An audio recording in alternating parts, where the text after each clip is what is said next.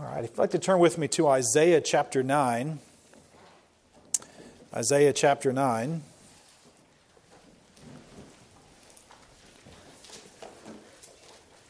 Thought we'd spend the next few Sundays looking at some Old Testament prophecies of Christ and Christ's birth. Try and give us some context and put us into the right mindset as we move into Christmas, which is only a few days away at this point. Less than a month. So Isaiah chapter 9 is probably some very familiar passages for you. I'm going to start with verse 2, primarily because verse 1 is probably should be attributed to the chapter prior to it. In fact, in many Hebrew texts, it's included in the chapter above and not with chapter 9. But let me start with Isaiah chapter 2 through verse 7. It reads as follows: "The people that walked in darkness have seen a great light. They that dwell in the land of the shadow of death, upon them has the light shined. Thou hast multiplied the nations and not increased the joy before thee according to the joy in the harvest. And as men rejoice when they divide the spoil. For thou hast broken the yoke of his burden and the staff of his shoulders, the rod of his oppressor in the day of Midian. For every battle of the warrior is with confused noise, and garments roiled in blood, and shall be the fuel of the fire. For unto us is born, unto us a son is given, and the government shall be upon his shoulder, and the name shall be called Wonderful Counselor, the Mighty God, the Everlasting Father, the Prince of Peace. Of the increase of his government and peace there shall be no end, upon the throne of David and upon the kingdom to order it, and to establish it with judgment and with justice from henceforth ever forever. The zeal of the Lord of hosts will perform this." And so here we have some beautiful scripture. As you are probably aware, Isaiah has quite a bit to say about the coming of the Savior. In many different parts of the book of Isaiah, we see not only the foretelling of Christ's coming, but also of his death, crucifixion, burial, and resurrection. And so we can look back in order in the Old Testament to look forward to see and understand what is coming in the New. So I want to take just a few minutes and look at this passage today as we consider and think and look ahead to the time that we will celebrate Christ's birth and arrival to this world. Of course, it begins talking about the people that walk in darkness have seen a great light. And here we get the idea that darkness is this idea of judgment and the effects that it has on us. And light represents the deliverance. And of course, we should remember, as this chapter talks about, and as we know that the gospel of Jesus Christ and He Himself talks about, that we are born into darkness and we are born blind because of sin. This is very difficult for us to really understand, and perhaps we would do well to have more darkness around us than we currently do. Our modern technology has allowed us to basically have light at any point and just instantly get light, and it wasn't always that way. In fact, it hasn't been until very recently has it been that way. The problem is we are so used to the darkness that we don't even realize that we're in it. In fact, we have words to describe this sometimes. We talk about those who are lost. Well, really, you're not really lost if you want to. We can kind of parse the definition and say, but you're not really lost until you realize you are.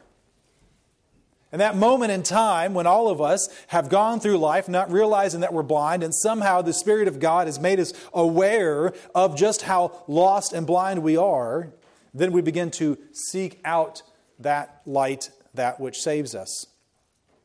And so the goal of a lot of preaching then is to awaken those, to allow that glimpse of light to be had from those who are wandering around in the dark. You don't even realize that you're lost. And what this is telling us is that there are people, all of us, who are wandering around in darkness, not even having any idea that we can't see. And that light is Jesus Christ that comes into the world, that is going to give us a spiritual light that we can then see the things that are going on. We no longer have to grope around as those who are blind, looking for which way to go, not knowing what's in front of us, but we can look to the one who is the light. And so we see this time when the people were walking in darkness, not knowing which way to go, waiting for that light to come. And that light would come when Jesus Christ comes. So let me turn over, if you will, for just a minute and read the first chapter of John, and we see this concept carried forward. John chapter 1 says, "In the beginning was the Word, and the Word was with God, and the Word was God. And the same was in the beginning with God. And all things were made by Him, and without Him was not anything made that was made. In Him was life, and the life was the light of men. And the light shineth in the darkness, and the darkness comprehended it not. There was a man sent from God whose name was John. The same came for a witness, to bear witness of the light, that all men through him might believe. He was not that light, but was sent to bear witness of the light. That was the true light, which lighteth every man that cometh into the world. He was in the world, and the world was made by him, and the world knew him not. He came unto his own, and his own received him not. But as many as received him, to them gave he power to become the sons of God, even to them that believe on his name, which were born not of blood, nor of the will of the flesh, nor of the will of man, but of God. And the Word was made flesh and dwelt among us. And we beheld his glory, the glory as of the only begotten of the Father, full of grace and truth." And so we see this idea beginning in the Old Testament and carried forward, that we are all born into darkness. We are all stumbling around. We are unable to find the way. And what we are ultimately waiting for is that light, as in Jesus Christ, to come into the world to give us guidance, to show that we are blind, to save us, and give us that light that we can see. Here we see John talking about John the Baptist, saying he was not the light himself, but he was witnessing to and bearing witness to the light. And so we must be very careful today to make sure that we do the same thing, that we are witnessing to the world and saying, Jesus Christ is the light. Jesus Christ is the one who came into the world, and we are simply to bear witness of who that light is. That is the gospel that we should be sharing at all times. It's a great tragedy that the world is walking in darkness and doesn't even know it. It's a great tragedy that many, many thousands of people who think they are walking in the light, in fact, are in the dark and are blind. And the shadow of death, as it says here, has come upon them. But then the light shines forth. We look at verse 3. It says, "Thou hast multiplied the nations." And I want to make one note. The King James probably has a slight error here. It says, "and not increase the joy." It's not really saying that joy wasn't increased, but you could say has not. Well, let me rephrase that. It's better to drop that "not," and basically he's saying is increase the joy to no end, is what that's really saying. "And therefore, according to the joy of the harvest, and the men rejoice as they divided." This idea that God is coming out of the darkness, He is bringing forth the light, which is Jesus Christ, and that from this we will have joy, we will have light, and it will increase, and eventually, as it says later in this passage, it will increase without end. And it's also very important to notice who is doing this. It is not I who is doing it. It is not you who is doing it, but it is God, or thou hast, or your version may say thou hast, or you have multiplied the nations and brought forth joy. This idea that it is God who is going to do this great thing. Many times we hear a gospel preached that is incorrect or insufficient when somehow it seems that something I can do to bring forth the light. But the reality is there is nothing good in me, end of story. And we must totally rely on the Lord to do it. He is the one who will multiply joy. He is the one who will increase the joy. And He is the one who will see it to the end. It has nothing to do with me. And we'll see that clearly here in just a second. Verses 4 and 5 continues on, and it talks about this oppressive yoke that we are under. We've talked about what it means to be yoked to something. We are in bondage. We are in slavery to sin and to death. And we forget sometimes just how heavy that burden truly is. Just like we cannot realize we're walking in darkness because it's always dark, sometimes we can forget just how heavy the sin burden is in our lives because we seem to be always bearing it up. We often forget that the burden that we carry because of sin not only is heavy to our lives, but ultimately leads to our death, both our physical death and our spiritual death and separation from Him. But thankfully, Christ came, as we're reading here, to take this burden away. And we see in Matthew 11, "Come to me all who are labor and heavy laden, and I will give you rest. Take my yoke upon you and learn from me, for I am gentle and lowly in heart, and you will find rest for your souls. For my yoke is easy and my burden is light." And so here we again have this idea that we cannot carry this burden on our own. We cannot come out from underneath the sin that is around our shoulders and around our necks and leads and guides us in so much that we have to do. But we have to come to Christ, who is able to take this off of us, and He is the one who is able to carry this for us when we are unable.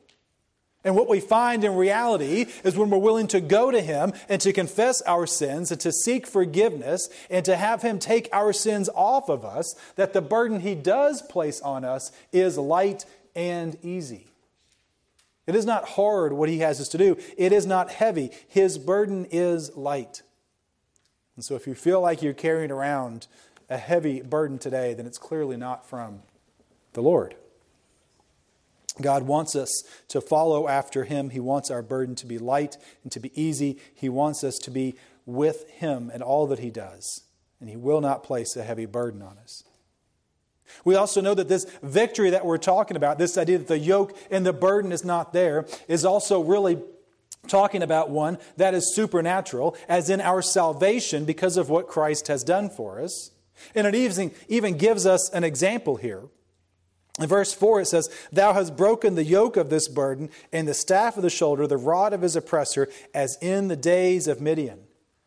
For my Bible scholars out there, you remember that Midian was the story and the battle that broke out with Gideon. Gideon, the Hebrew people at that time were being oppressed by the Midians for years and years and years. And there was very little food, very little freedom. And it seemed like there was no way out. No one had risen up to champion their cause, and they were continuously being burdened by those. And if you remember, God finds Gideon threshing wheat down a little valley so no one can see him, trying to hide what little bit he had just so he can have some food. That's how bad things were. That's how bad the burden was. And God shows up and tells Gideon, "No, you're going to be my man. You're going to go. You're going to fight. You're going to lead the charge for me." And Gideon gathers together a fairly large army. And God looks at it and says, "No, you're going to have to get rid of a bunch of them." In fact, Judges 7:2, it says this, "Then the Lord said to Gideon, there are too many people with you for me to hand over Midian to them. Otherwise, Israel will boast against me, saying, my own power has rescued me." And so we see an amazing lesson here, as I just told you, that God has to be the one to carry our burden. We cannot do it ourselves. And even in this case, when there was a great battle to be won, God was teaching us a lesson. Many of us probably know the Sunday school story. Gideon narrowed down the army through God's requirements down to around 300 people. And they went against a great army. In fact, also, in Judges chapter 7, it says that the army that they were going against was as thick as locusts. It says their camels could no more be counted than the sands of the sea. And so here we see this setup of an amazing battle that takes place. And of course, Gideon's army, and God specifically, is victorious in this miraculous way. It is simply impossible for 300 men armed with swords and torches in a pot to conquer an army that couldn't be counted. But with God, all things are possible. And so we see again this idea that Jesus Christ is going to come and He is going to carry the burden that is impossible for me to carry. The one that crushes me, that leads to my death physically and my death and separation spiritually. That Jesus Christ is going to come and He is going to take that burden. He is going to break it from off of me and He's going to set it on His shoulders, because He and only He is the one who can truly bear the penalty and the burden for my sins. And if we think somehow we have anything to do with this, the Scripture clearly tells us, just as it was in the days of Midian, when, trust me, the 300 people had nothing to do with it. God saved them. You have nothing to do with your salvation either. It is only your faith and obedience.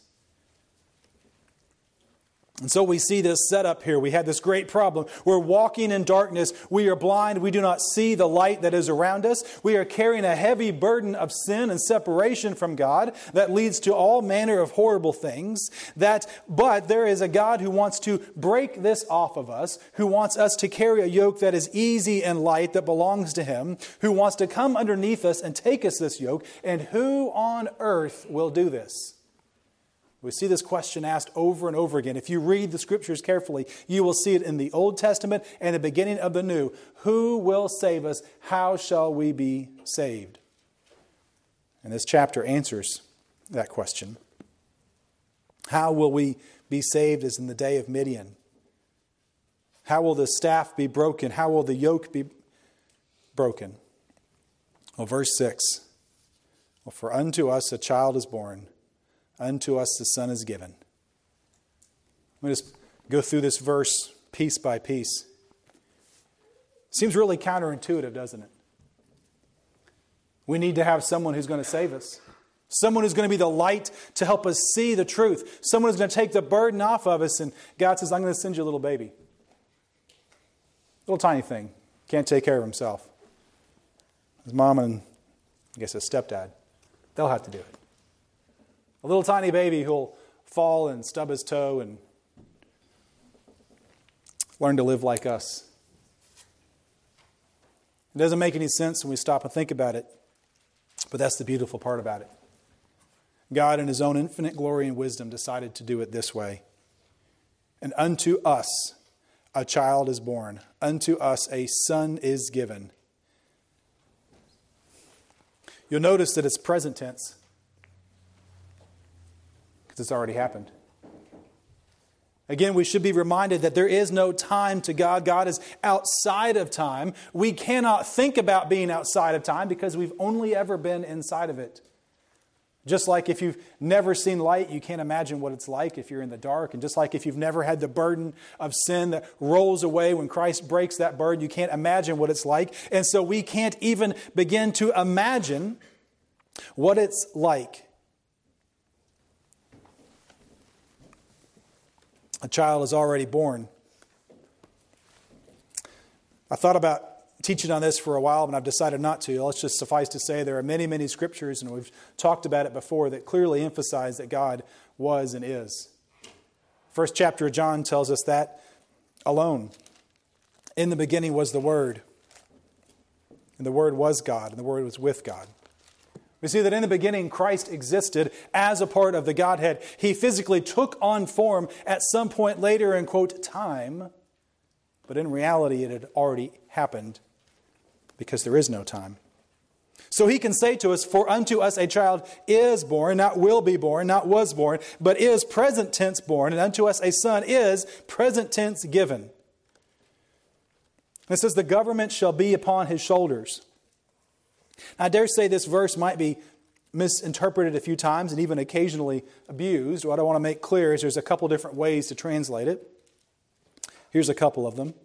And the dominion is on His shoulder. Or upon His shoulder rests dominion. Or He shoulders the responsibility. Or authority rests on His shoulders. What this doesn't mean, let me reread it here. It doesn't mean, and the government of the United States shall be on His shoulder. Or the government of this county, or this state, or fill in where you're at. What it means is that Jesus Christ, when He comes, has all authority given to Him and is resting on His shoulders. It could mean that there's a insignia, and we see this in the military sometimes. They wear something, an epitaph on their shoulder to signify their authority and what responsibility they have. But it goes deeper than that, and what it's truly saying is that He has dominion over everything. That everything rests on Him. The burden that he carries is total and complete. He will take the burden of my sin and he will overcome that. He has the burden of the entire world resting on him. And you know what? He can carry it. You ever had a time when you felt like you couldn't carry the weight that was placed on you, the burden that you have? God can, and God does, and God is. For unto us a child is born, unto us a son is given, and the government shall be upon his shoulders. Later in Isaiah chapter 22, verse 22, and you can mark that if you want to, 22 and verse 22, it says this, "And the key to the house of David will I lay upon his shoulder. So he shall open, and none shall shut, and he shall shut, and none shall open." And from this we get the idea again that Jesus Christ, when he comes into this world, will have all responsibility placed upon him. He will have complete and absolute authority over everything. Now for unto us a child is born, unto us a son is given, and the government shall be upon his shoulder. And then it goes on and tells us about who, in fact, this person is and what his character will be like. And it says, "And his name shall be called Wonderful Counselor." Now, we've studied on this before. Again, in some translations, there might be a comma between wonderful and counselor. It's very likely it's saying a wonderful counselor, not two different things. An extraordinary person. One who plans a miraculous thing. Extraordinary. Beyond belief. He is one who can give us a charge, who can give us guidance that is absolutely beyond belief. And for those of us who ever again tried to carry your own burden and finally let the Lord have it and given in to his way and his will, you will know what we all know, and we've done that, is he is an extraordinary or a wonderful counselor. The ways in which he has us do things are not our ways. And we've studied that before too. And so we know that he is going to come unto us as a child, that all authority will be lifted onto his shoulders, and that we will call him a wonderful counselor. He is extraordinary. Why? Because he has the Spirit of God resting on him, and because he is in perfect obedience with God, because he is God. In fact, the Scriptures call him here the mighty God. This is very likely a reference to Christ's divinity, and in fact it is used as such multiple times. It is important to remember that Jesus Christ is not just another king, an earthly king. He is not just a good teacher, but he is in fact, the Scripture claims, and he himself claims as well, is God. He is the mighty God. And we must never, ever, ever forget who and what Christ is. That even though he came as a child, he took on the form of a man, yet retained a portion of his holy divinity, and he is God. Something I hope to discuss a little more in the next few weeks. Is the everlasting Father. I want to talk about this for just a minute. Again, I don't think this is trying to say or confuse the fact that we have God the Father, God the Son, and God the Holy Spirit. What I think this is saying is that he is the everlasting Father toward us. That he is going to father us, that he is going to take care of us, and he is going to give us guidance. He is going to help us. He is going to be the good Father that all of us desire to be or desire to have. That he is going to lead us into all righteousness. That he is going to help us do the things that we want to do. He's going to encourage us and lead us. Forever, he is going to be a father to the world. He's going to be fatherly in his guidance. And lastly, it says he is the Prince of Peace. The Prince of Peace. Of course, if we go back to the few previous verses, we'll see that without him there is no peace. You see, this again closes this loop and reminds us that we are separated from God and that we actually have no peace. We are blind and lost in a dark and dying world and have no peace with God until a Son is given to us, until He is born, until He is tempted in all ways like us, until He is without sin, yet is crucified on my behalf. Then He becomes the Prince of Peace in my life, and I have peace eternal. Not necessarily peace in this world. In fact, He Himself says, I didn't come to bring peace, but I came to bring a sword. The peace that Christ gives us, the Prince of Peace, is an internal peace. It is the peace that we now have between God and between us. He has restored that relationship. He has broken the bonds that were on my shoulders. He has taken them upon Himself. He has died for us. He has conquered death. And now I can have peace with God. And I can have it everlasting. That makes Him the Prince of all peace. And again, those of us who are here today who have experienced the power of this peace know firsthand what I'm talking about. It goes on in verse 7, it says, of the increase of His government and peace there shall be no end. His dominion is vast. It doesn't end. His peace continues to grow. There is no end to what He has control of. There is no end to the peace and the relationship that we have with Him. It is vast, it increases, and there is no end. He will bring, you could say, immeasurable prosperity. Now, you may not get physically everything you want because, again, we're talking about things that are spiritual. But we can have eternal, lasting peace and prosperity with Him. It goes on to talk about how He will rule on David's throne and over David's kingdom. And I already read to you later on in chapter 22 where it talks about how you have the keys on His shoulders. That whatever He closes will be closes and whatever He opens will be opened. He has complete and final control. Promotes justice and fairness. From henceforth, even forever. And the last part of this is important. It says, the zeal of the Lord of hosts will perform this, or you might read, accomplish this. Zeal, it is an intense devotion to and love, in this case for His people, which prompts Him to vindicate them and to fulfill His promises to David and the nation. We don't use that word very often, zeal or a zealot. We see it in Scripture sometimes, and it was probably used a lot more in days gone by. But this idea of zeal, this intense devotion we have for something, is probably really only applied to like sports and things that we really love anymore. This intense desire to make something happen. Brothers and sisters, this is an important part of it, though. The zeal of the Lord of hosts will perform this. God's desire for you, His zeal, the intense devotion that He has for you and I, will in fact bring this about. His desire is that we are no longer dark, but that we see the light.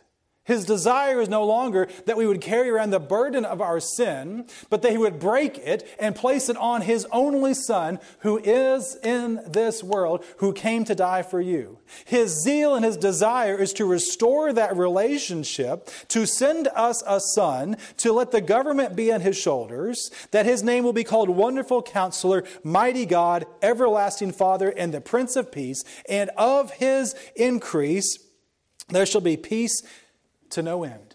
That is God's desire for your life. He wants you to see the light. He wants you to know His Son. And He wants to restore the relationship with Him. And God, in His zeal, is going to accomplish His will, because His Son will be obedient to what God tells Him to do.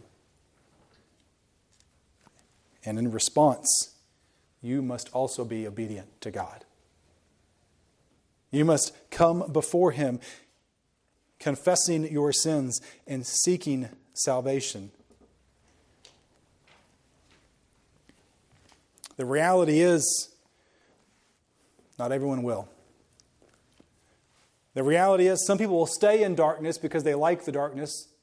They will have been aware of the great light, and they will, instead of choosing light, they will choose darkness, and therefore earn, rightfully so, eternal damnation and separation from God.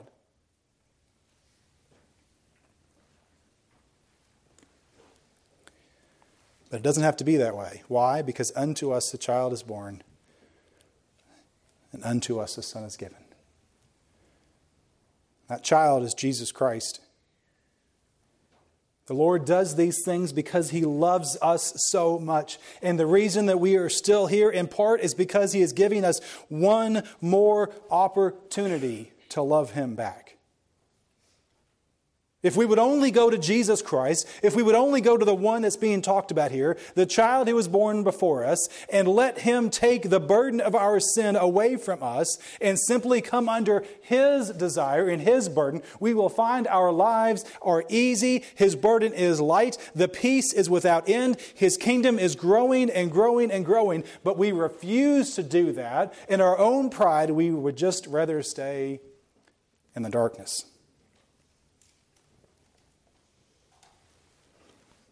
Or we try to do it on our own. Many of us have tried in any way possible to get this burden off of our back. And I mean the spiritual sin burden that we carry. But the reality is there is no other way. There is no other name under heaven by which we can be saved. We must go to Him. Just like it was impossible for Gideon's army to truly defeat the enemy, it is actually impossible for you to save yourself. You must go to Him. Jesus Christ is the wonderful Counselor. He is our mighty God. He is our everlasting Father who wants to lead us into all righteousness. And He is the Prince of our peace. Our everlasting peace. And so as we look ahead to the next few Sundays, as we consider, as we get closer and closer to Christmas, as we get closer and closer to the time that we celebrate Christ's arrival in the most innocent and unassuming way possible, let us not forget why He came. Let us not forget how He came. Let us not forget that in that manger laid a wonderful Counselor, the Prince of Peace, the mighty God who came to save us from our sins, to abolish the burden, to break the yoke that's weighing us down, to take my place and your place, to increase our joy and our peace to no end, to overcome every battle and every war. And let us look unto Him, author and finisher of our faith. He and He alone is the wonderful Counselor, the mighty God, the everlasting Father, and the Prince of Peace. And if you do not know Him today, there is an opportunity for you to do that. If you have never met God, if you've never had your eyes open to see just how blind you are, then I pray that you would have your eyes opened. That when you are open, when you realize how good God is and how much He desires you and how much He came to take that burden away, that you would follow after Him, seek after Him, that you would pray to Him and ask Him for forgiveness of your sins. And that when they are, you would then know the Prince of Peace, the peace that passes all understanding. So let's have a hymn. Time for you to consider whether you know the wonderful Counselor, the Prince of Peace, the Almighty God. And if you don't, if you are still blind, and I pray that you would seek Him out and allow Him to take the burden that you cannot lift and carry alone and put it on Himself as He grows up and goes to Calvary for you and for me.